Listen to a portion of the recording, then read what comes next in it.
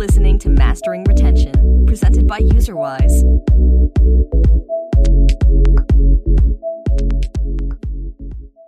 Hi, everyone. Welcome to today's episode of the Mastering Retention podcast. I'm Tom Hammond, your host and co-founder of UserWise. We're here with Carson Taylor today. Carson, I always like to start with, how did you get into games? Like, how did you get to where you are? Like, what's your story? Hey, Tom. First, thanks for having me. I actually am a huge fan of the podcast and like a lot of your content, both personally and everything that comes from UserWise. Huge fan. Y'all do great stuff. So a little bit about my background into games. I was a huge gamer in like high school. Like I loved, like I'm sure everybody was, but I knew I wanted to get into the games industry. I went to school, undergrad, to study like game development, mostly like art and design and some of the more creative elements of games. I didn't exactly know what I wanted to come, out of school with at the time, but I knew I wanted to do games. And so I experimented quite a bit in school. I kind of realized that one, programming was not for me,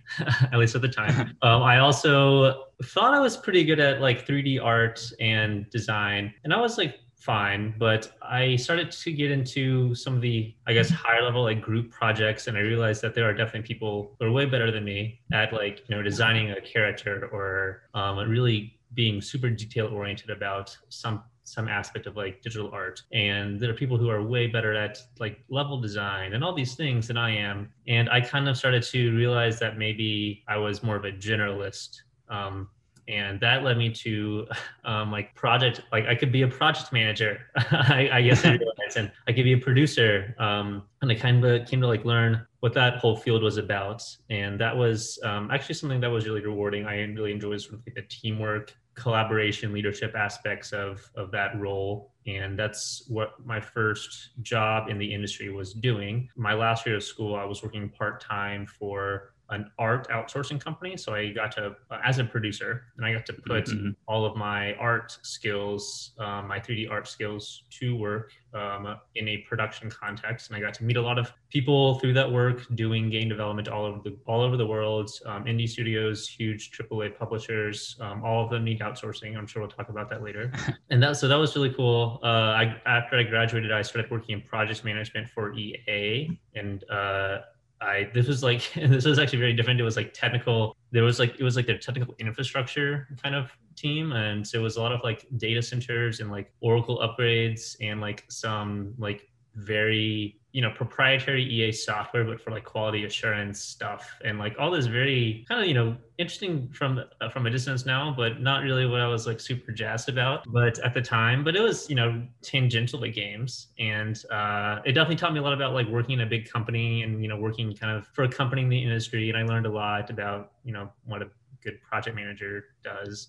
But I was definitely like kind of thirsting at the bit, or I don't know if that's a phrase, but I was really hungry to actually work on games professionally and in a full-time context. And so I moved back to Austin and started working at Zynga as a producer. And I was actually on a game. I was on some of their social casino titles, and that was really cool. I don't know anything about. I wanted to learn about mobile apps, and so I really was specifically targeting this kind of role. And I learned so much. It was incredible. It was actually kind of crazy. And just like the pace of the work and everything we were doing. And I have been at Zynga for 3 years now. I got promoted to senior producer. And then last year I moved over to product management, where I am today. Awesome. So you've learned a lot. So I'm sure everyone wants to know, what's the secret to making the perfect mobile game, Carson? Oh my gosh. Yes, you've come to the right place. I have all the answers. You can listen to this podcast and know everything you need to do to run a successful mobile gaming business. Yes, that's me. That's a good one. I was going for, I've got a new consulting fee, but you can go that route too. Support the podcast. Yeah. Listening to this podcast will definitely tell you actually everything you need to know about perfect mobile game business, but you have to listen to every single episode. I love it. So you said you played a lot of games in high school, which I actually did too. In fact, Spoiler alert. my game in high school was Diablo 2 more than anything. Mhm. And interestingly enough, it's also the reason that I can type really fast because they did not have a copy paste function in Diablo 2. And so there's kind of two ways you could trade something. You could like roll the dice and like make a game with what you wanted to trade, or you go to the trade channel and you like post what you have and what you're trying to trade for. But there were so many people in the trading channel that stuff just scrolled so quickly. Right. So Yeah. you had to like type out your thing over and over and over again and hope that like somebody would, whisper you and see your offer. Oh, and for so I got really fast at typing just because I was trying to do trades in Diablo 2, which was funny enough. But yeah, what's your game? Well, actually, I like thinking about that. I wonder, like, obviously that was not an intentional thing, but probably the lack of copy and paste meant that it was slightly less like spammy. Yeah. Otherwise, you at least had to wait long enough to type it all out. I played a lot of Star Wars Battlefront 2 and like Civilization 4, Age of Empires. Those are probably, game. I still play Civilization, and I still think 4 is the best one. I still have it on Steam and I'll still play it from time to time. So those my jam for sure. I love it. Cool. So you're down in Austin. Mm-hmm. Which I feel like historically hasn't really been like a gaming hub, but it seems like more and more lately, like it's becoming more of a gaming hub. So like what's going on with the gaming industry in Texas? Is it the place to be? Or is everyone migrating now that, we're going towards this like remote workflow down to, Yeah.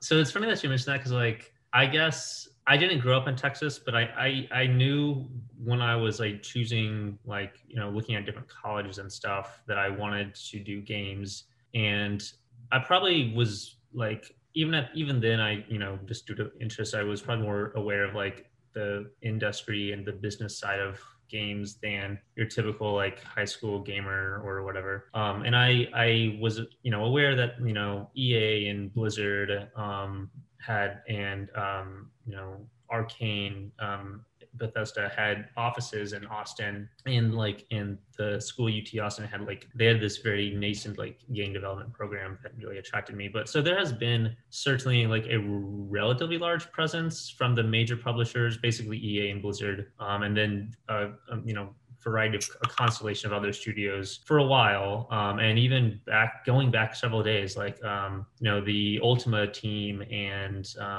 Lord British and like all these like very like influential game developers from like the 90s were really set up shop in Austin. And so I think that was kind of the status quo for kind of a long time, but like relatively slow growth. Indie studios certainly, a couple big publishers, a couple mid-size studios, and people doing VR, which is also a scene I was relatively involved in at the time. But definitely lately, like 2020 and since, it has mushroomed completely. And it's certainly not just gaming. It's the entire tech world that had been trickling into Austin from California. Mm-hmm. And New York really became a river of people. I think every day, like there's some crazy stat that I read, like, for every one person that leaves Texas, like 5 people move into the state or something like that. Wow. And like, in the last year, which is just, it's nuts. Austin is seeing a boom in all kinds of these related industries. And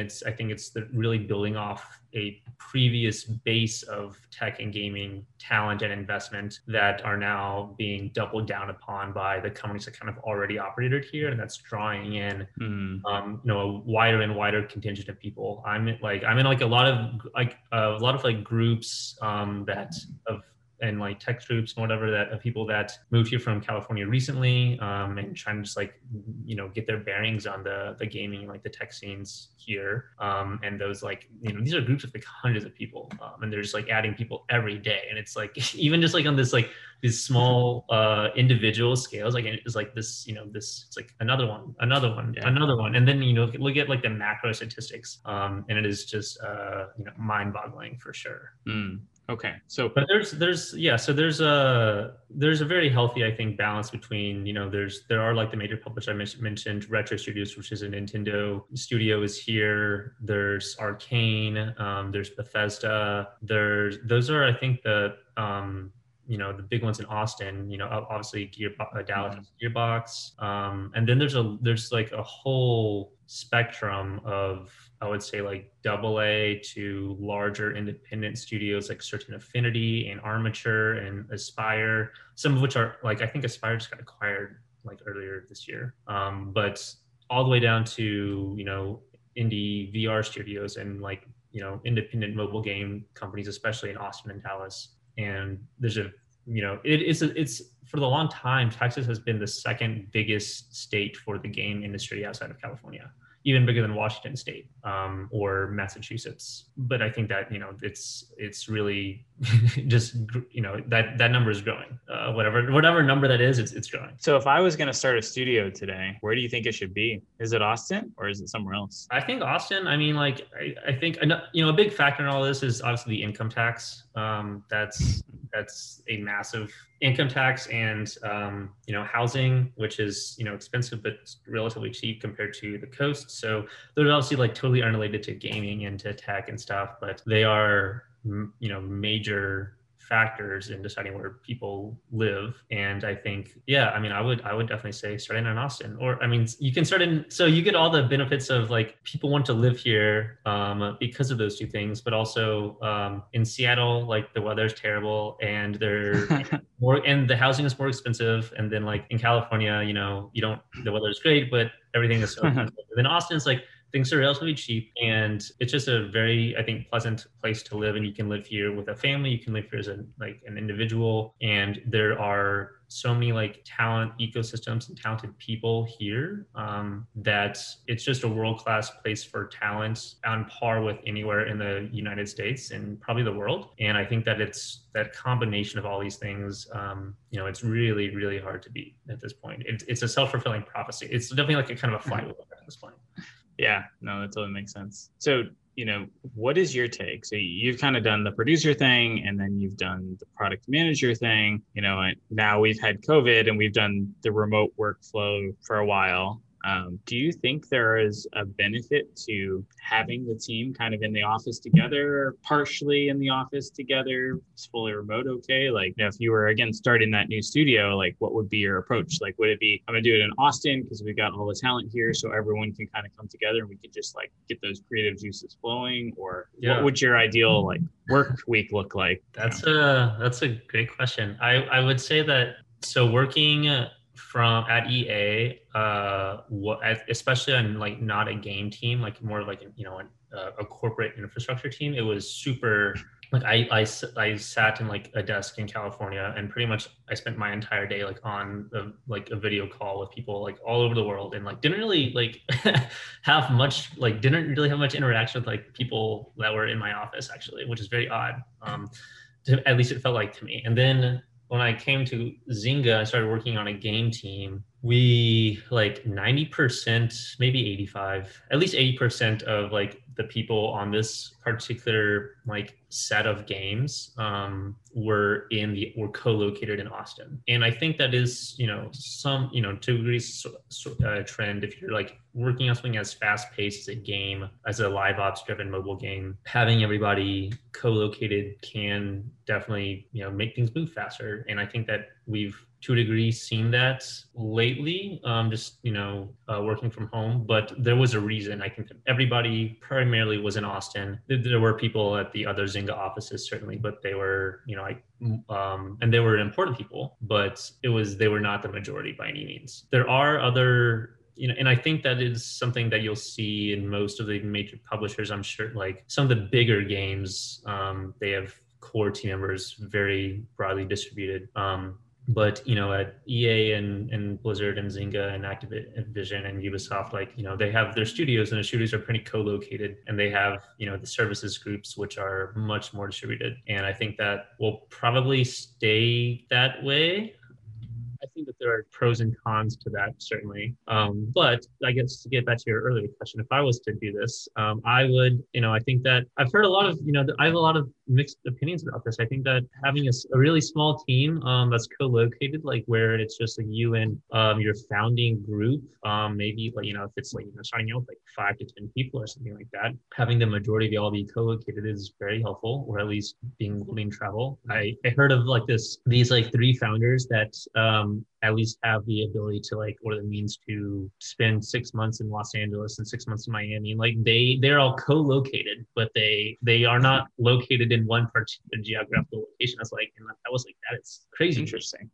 They're not a gaming company, to be clear. But also to that note, I think that you could do something if you were, wanting to live that kind of like very mobile life. But you could do something like that if you wanted, or you could also have a leadership team that's co-located, and then I think as you grow, that would be a good time to start bringing on talented people in a more distributed way. So I think that having a core group of people that see each other every working day in person, ideally, or at least multiple, as much as possible, makes a lot of sense. But it don't let that inhibit, I think, your growth. And I think that you can think of growing like a studio or a game team, both internally, by hiring, or it I think can often be an underutilized way to, grow via contract work. And maybe not underutilized, but it's something that I think that nobody's like always like at least super upfront or like excited about the opportunities to do that. They're always like, I want to hire like the best people or something. But, just there are lots of flexible ways to grow without limiting yourself. And that's regardless of geography or like, contract versus hire, I think. No, that's really great. I will say, as someone who always had this dream of like doing the digital nomad, like I'm going to live in Spain for 6 or 12 months and I'm just going to like master my Spanish. Do it before you have kids. I have the resources and the ability to do that now, but it sounds awful. Like 6 months moving with all of my kids and family, and it just sounds awful. But you do it before you have kids. I think it could be a lot fun. Yeah, I know people that have done that actually with and without kids. And I'm always, I think their stories are always very interesting. But yeah, that is, I would say like that was definitely my dream at one point. I don't have kids yet, but it's not something I'm like looking to go spend to be the digital nomad necessarily. And I think Austin does have this, going back to Austin, like people come here and they kind of get stuck here. Yeah, totally. Okay, I'm gonna wind back just a little bit because I do have one question. You were talking about in college how you kind of dabbled in a lot of things, and you said you didn't like computer science, which I find very interesting. And because originally I was like, oh, computer science is beyond me, never be able. Finally got into computer science, and I found that it was very logical. It just like fit my brain well, very logical. And once you get past that initial like hump, I want to like smash this computer screen, you figure out how to write code the right way. It kind of becomes like a game. It's like, oh, I like beat this level, and now I've got to like do this next thing. I eventually realized like when I hired my first real developer and I watched him get into Vim, it was like I made it into Silver League in League of Legends, and like now I'm watching like the pros play, and it's like, oh, okay, I guess I kind of get this, but I guess I have no idea what I was actually doing. But, I got the grasp of it, and I could get it done just through like a pure get things done. But I found that it fit really well with like that gaming logical mindset. And for someone that enjoys Civ as much as you do, I would assume that you kind of have a little bit of a logical thing. Like, was it more of like, I just don't want to do this full time, or was there something else there? I know that's really interesting to actually hear your thoughts on that too. I would say that it's funny now that I'm like in project management. It is not where I would have guessed I would be, certainly when I was like in college or something, just because I didn't know anything about numbers. I didn't care about anything quantitative at all. I was like, I know I played Civ and like all these kind of like strategy games, but I was not a spreadsheet gamer. I was not like, calculating like the different like trades I should be making. Min-max. Yeah, exactly. And like I did it because I liked the experience, like the feeling, the atmosphere, and the story. I was, all these like, the qualitative side of gaming, the creative side of gaming. I was like so far indexed on that. And then through, I guess, the gateway drug of like project management and production, like I was like, I got, started hooked on spreadsheets, hooked on phonics, whatever. I actually remember I took 3 computer science classes, and I started computer science classes in college. I did the first one, which was like introduction to like logic, and it was like we never even touched the computer. It was all just like writing these like logic equations, like, and it could all be done on pencil and paper, and like that's how I did it. And that was fine, I guess. And then I took like a intro to like a first intro programming class where I learned like very basic Python, like benching lines and like doing basic arithmetic. And then I was like, okay, that was fine. I'll graduate to like the second course in this series. And I like went to like the first few lectures, and like went to like my first study group actually. And I was like actually so overwhelmed that I literally like I spent and left like actually, and like I just dropped it. And probably like a big regret looking back is that I didn't like stick with it. But I remember like feeling just like so lost and so overwhelmed about that. But once I started doing spreadsheets just to track random, stuff as a project manager, I started to get into like data analysis. And I think what frustrated me about programming, at least how I was learning it, was I had literally no idea how to like apply this. Like it seems so like printing outputs in Python seemed just completely far removed from like a game to me. Even though it like there are some right in between that, but it was just like mind-bogglingly like I wasn't solving problems or anything interesting. But when I started like learning Excel really well, and then like from there progressed to SQL and got really good at SQL, that was just like mind-opening in terms of just solving like very practical day-to-day problems that I was working on like at my job or anything. And now I feel like, once there's a progression, like you can get at SQL, and then you can like, kind of like, I would probably be very interested in like dipping my toes back into like Python, which I was trying to learn like all these years ago, and being like, this is a data analysis language that I can like actually do really cool things with, and I'm motivated to do things with, and I kind of understand mentally how to approach it. But yes, I have done a complete turnaround from like being the Photoshop and like Maya guy to being such a spreadsheet like freak and like a SQL, like I have my SQL window has like 24 SQL tabs or something open right now, which is it's like I just would never have thought that that I'd be doing this that I'd be so quantitative in my job now. But I really enjoy it, and like it's something that I would look forward to learning more about throughout my entire career. Thinking about product managers, obviously very data focused, would you say learning SQL is a key to success there? I mean, I know there are some tools like Amplitude that make it, you can kind of bypass some of that SQL stuff. You can kind of get by with spreadsheets or like offsetting that to your, data scientists or whatnot to pull stuff. But like, do you find that knowing SQL and being able to do those, searches yourself just like speeds up things, and it's something that aspiring product managers maybe should be thinking about learning sooner than later? Yeah, in short, yeah. To be totally like in one word, yes. But I guess I would qualify that by saying like, I think if you're like a product manager who wants to go into something that's maybe not necessarily free to play mobile games, you can probably get by with like Amplitude and Google Sheets and stuff. I think especially once you get into free to play games that have like economies, or are if you're like, I mean, then like the rewards you will reap from being intermediately skilled or even beginner skilled at SQL will be profound. And we, like in my job, I use like all these like kind of reports.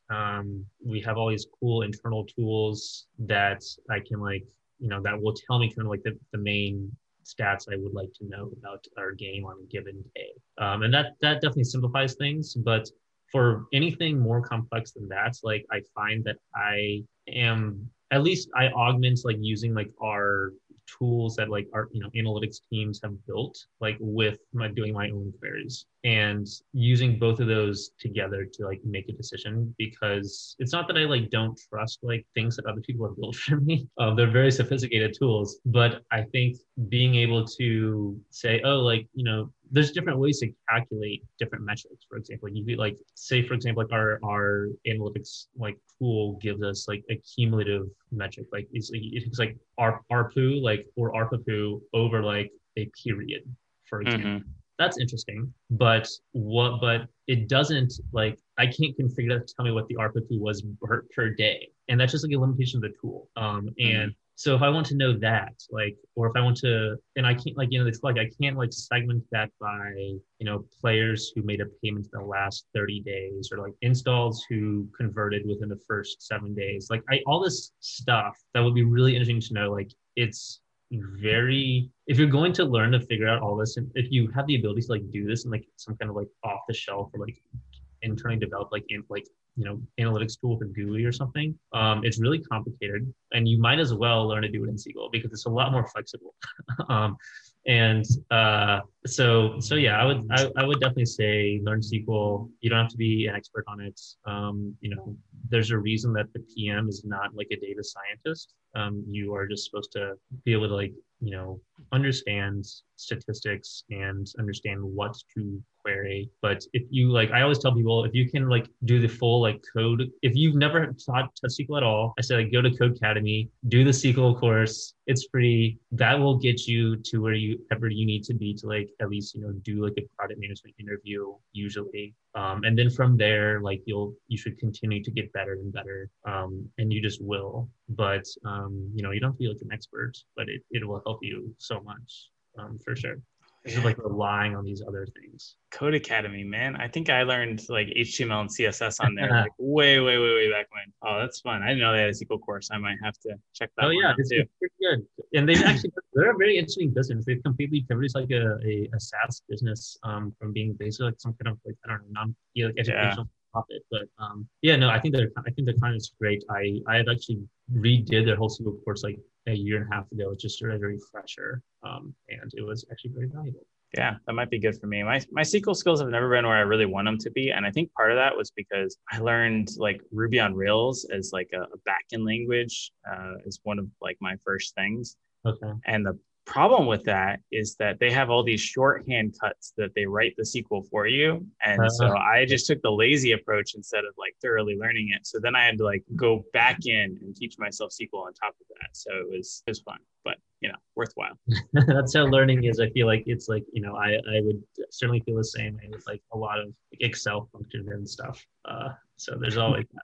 So I do have a question though. So you said it's nice that you can kind of do this on top of analytics tools or, where there might be limitations. Do you have any examples of a time where because you were able to do SQL, you uncovered something or you figured something out that really had a profound impact or kept you from making, some decision that could have been potentially really drastic? I'm sure I do. I feel honestly, that's maybe nothing quite so dramatic as we're hurtling towards this cliff. But it's definitely something that, for example, whenever we do a quote unquote final report on some feature that we launched, we finished the A/B test or whatever test we configured. We finished the test. And we're now writing this 25-page document that details everything, every metric that happened. We wouldn't never. We have these very sophisticated tools that are built for us by our company's engineers to analyze these test flows, and we use them. But we would never ever just solely rely on something like that without I think querying the data ourselves, just at a minimum as a as a gut check, just to, I guess, feel confident in what we're presenting, because just haven't gone and got it ourselves. But there are, like I said, differences in what, kind of these quote unquote self-service analytics tools will tell you versus putting the data yourself. And I think a lot of my frustration has been around the focus on cumulative metrics over a period versus daily metrics. And because there are definitely benefits to, and you want to look at both, because, if you're looking at cumulative metrics, you obviously see which group ended up with the higher revenue per user or the higher, revenue per conversion rate or whatever metric you're looking at over the course of this test. And that's probably kind of a higher level metric to look at. But for certain things, especially live ops events, which are on a very kind of daily basis, a self-service analytics tool may not tell you the daily lift in some metric, and it may really camouflage that within this cumulative line.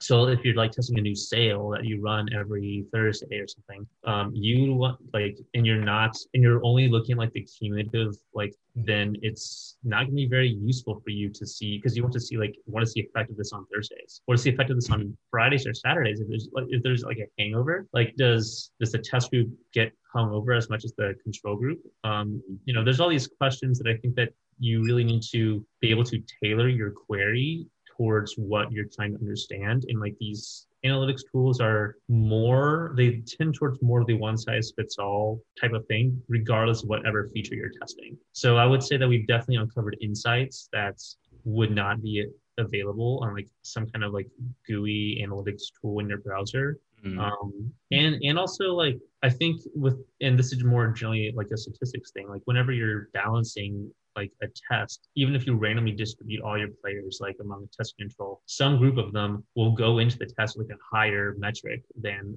the other group, just due to the nature of sampling. Yep. And if your analytics tool does not account for that by some kind of like balancing or adjustment, and like to me, I've never used amplitude like or anything like that, to be honest.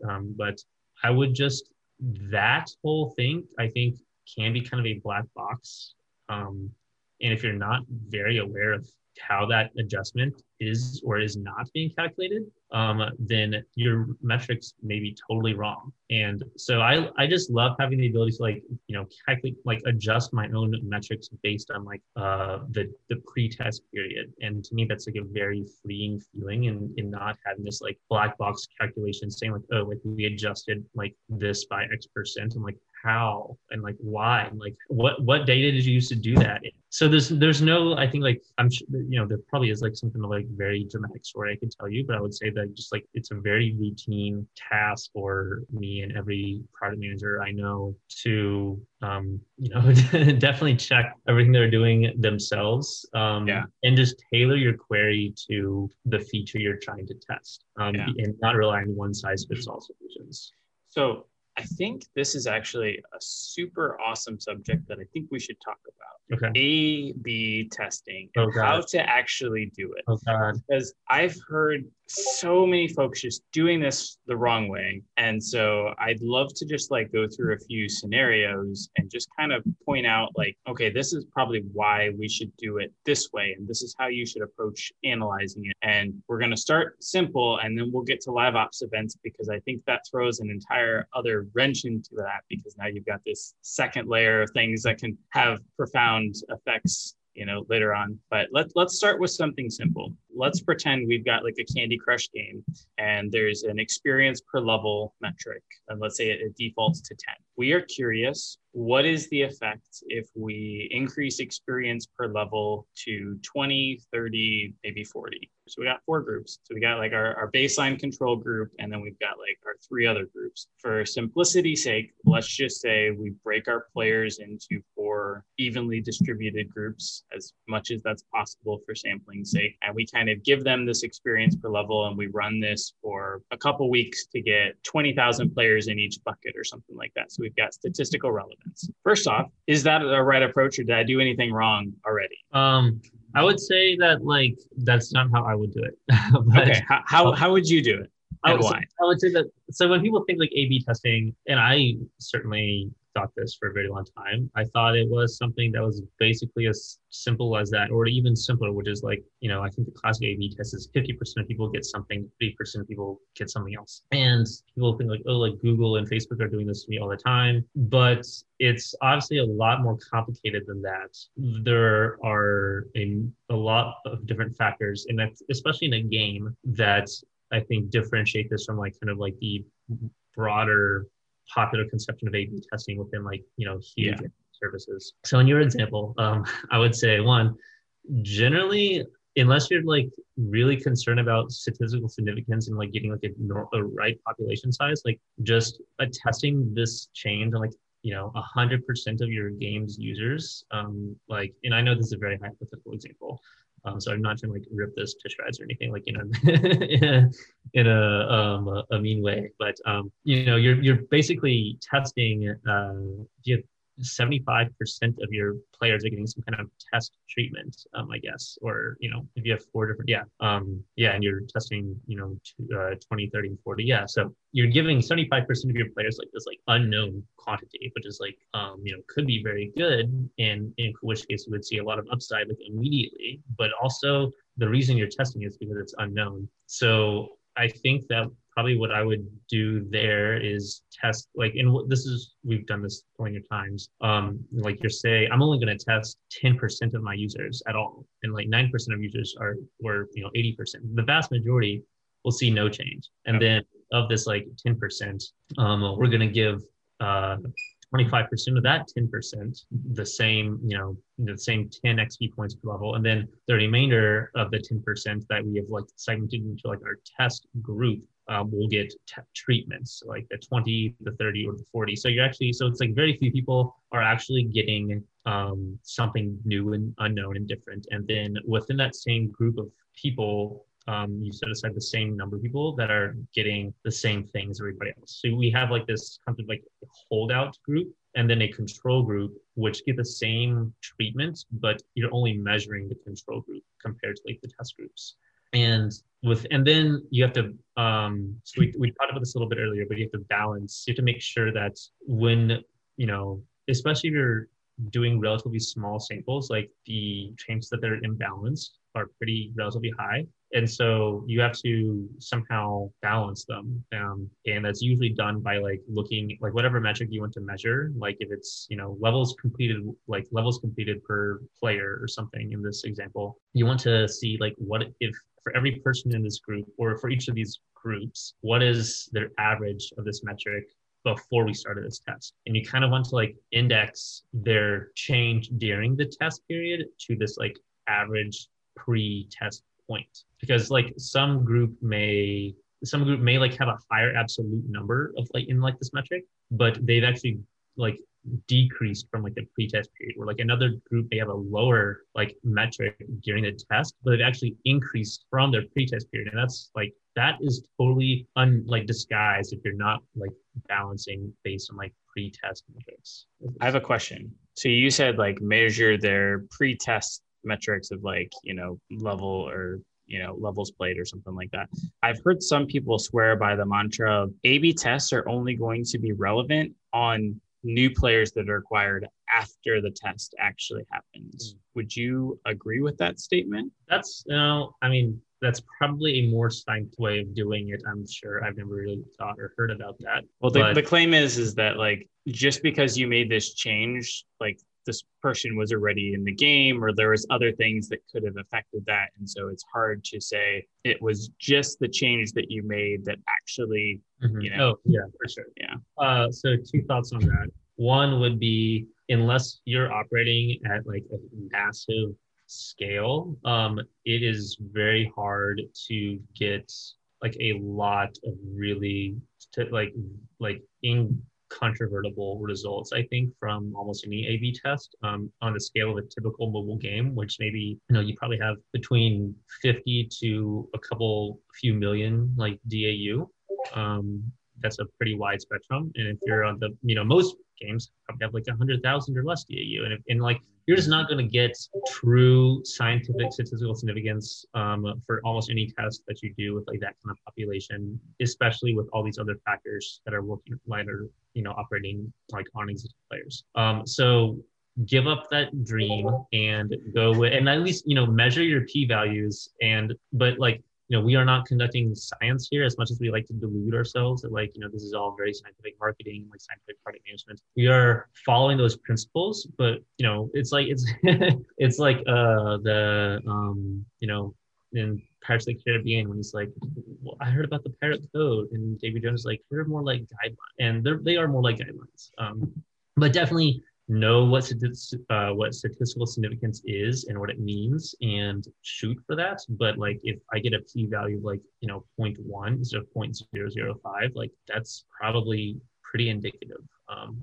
This is not like cancer drug creation or something. And then two, if you only want to A/B test on your installs, like you must be a hyper casual game. I just like there's just no way that it's like if that why would you like there's all this value to be made, and sure it's not totally statistically scientific to be made from testing on your most valuable in-game users, and that exists for any game that's not a hyper casual game. And just because it's not like scientifically rigorous, like the umpteenth degree, does not mean you need to throw away these methods. Just recognize them for what they are, but you're going to get a lot more, they are still valuable, certainly. And they're going to be more valuable with the more valuable players you test them on. And those are generally the players that have been in the game the longest. Yeah, that's always the approach that I've taken. But like a part of me deep down inside always just kind of felt dirty because I'm like, I'm pretty sure this isn't scientifically correct. Yeah. Can I really be confident? And I know that like some tests that I've done that metrically like things looked like they were right, and then we rolled them out, and yeah, I think sometimes a change I ended up like negatively affecting both groups, and while it looked like it was a positive change, it actually just brought everyone down, and so we've had to undo those things. So I think it's just the nature of the beast, and just something you got to keep your eye on. But I love that. Final question before we move on to the harder version of A/B testing. And that'll probably be our last subject for today. But final question, does this depend on the stage of the game that you're in? And what I mean by that is like, let's say I'm trying to make a hybrid casual game, and I've got like 30%, day one retention. Probably need to make some pretty big, drastic changes. Well, one, should I even bother A/B testing, and versus just like rolling it out completely to everyone that gets it? And two, like, is there any point in keeping the 90% of where they are because it's not good enough versus doing that like 25% bucket kind of thing that we pitched originally? Yeah, that's a great question. I would say like it definitely pays to test before you do something that will affect every single person, whether that's for technical reasons. Like you should always like these usually before any A/B test we do of any big feature, there's like a tech test, which is like we just give the feature to like 5 or 10% of people, or some small number, and we just make sure the game's not going to crash for them, and or something crazy isn't going to happen. And then another thing is that even if you know a change needs to be made, and this metric is 30% V1 is obviously not good enough. But if you just push something to 100% of players, even if after you've tech tested it, I think, and it's successful, and you'll see like probably some kind of change, but without having some kind of even a small hold control group. Like actually what we often do for some of our features is kind of the opposite of like an A/B test, where 90% of players will get the new thing and then 10% don't. And that's pretty much like we are very confident the upside of this new thing, but we can't quantify exactly how effective it was without comparing it to something. Hold that group. We want to get like the full benefit of it, basically, be able to, it's basically for our own self-evaluation that like, oh, this was, X person more successful or not. So there is always that. You really can't do like speaking of like being scientifically accurate, like, it is a spectrum of like how scientific you want to be, but like before and after comparisons. And I see this a lot in like, market analysis kind of reports from Sensor Tower and stuff, because that's all they can do. Like they don't have access to like A/B testing, but like they'll say like before and after comparisons are very fraught with accuracy concerns, and don't do that to yourself. You have to accept it from like the market intelligence people, because that's all they can give you, but don't do that to yourself. Always leave like some kind of like small holdback group. How long should that holdback group be? Is it like a month? Is it forever? I mean, it depends on the feature. Like if it's for a seasonal feature, leave it the entire season, for one season or something. If it's like a sale that happens, you can probably let it run, 2 or 3 times or 3 or 4 times or something. But that's very feature dependent, I think. Okay, final topic, which I think is going to be a lot of fun. What is the right way to A/B test live ops events? And I'll bucket that into 2 things, which we could go into more, but I'll bucket it into 2 for sake of time. The actual like events themselves of like, the competition tiers and the rewards and stuff, and then like your special offers or sales kind of during those. Yeah, I actually think this is actually very challenging. I think you can break it down into you're either introducing some new live ops event, which is very that is to me the most challenging part. Is like how do I have an accurate comparison of like if I introduce like a new sale or a new totally novel event type, and I run this on a test group and a control group. What do I do with the control group? Like, what do they just not get anything? Like, obviously, almost invariably, the people that get some kind of new event are going to perform better. So like, what are you comparing against?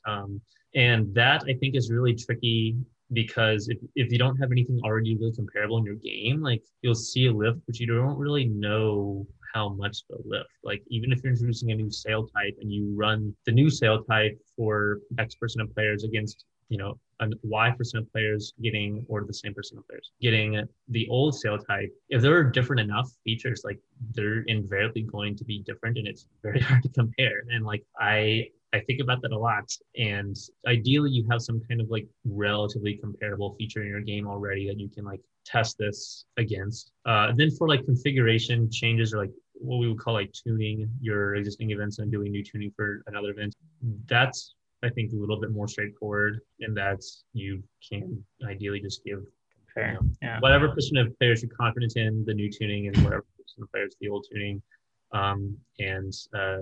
That's I think pretty much apples to apples comparison. But otherwise for new stuff, it can be kind of an apples to oranges or like apples to crayon apples or something that's like not quite it, but the best you can do.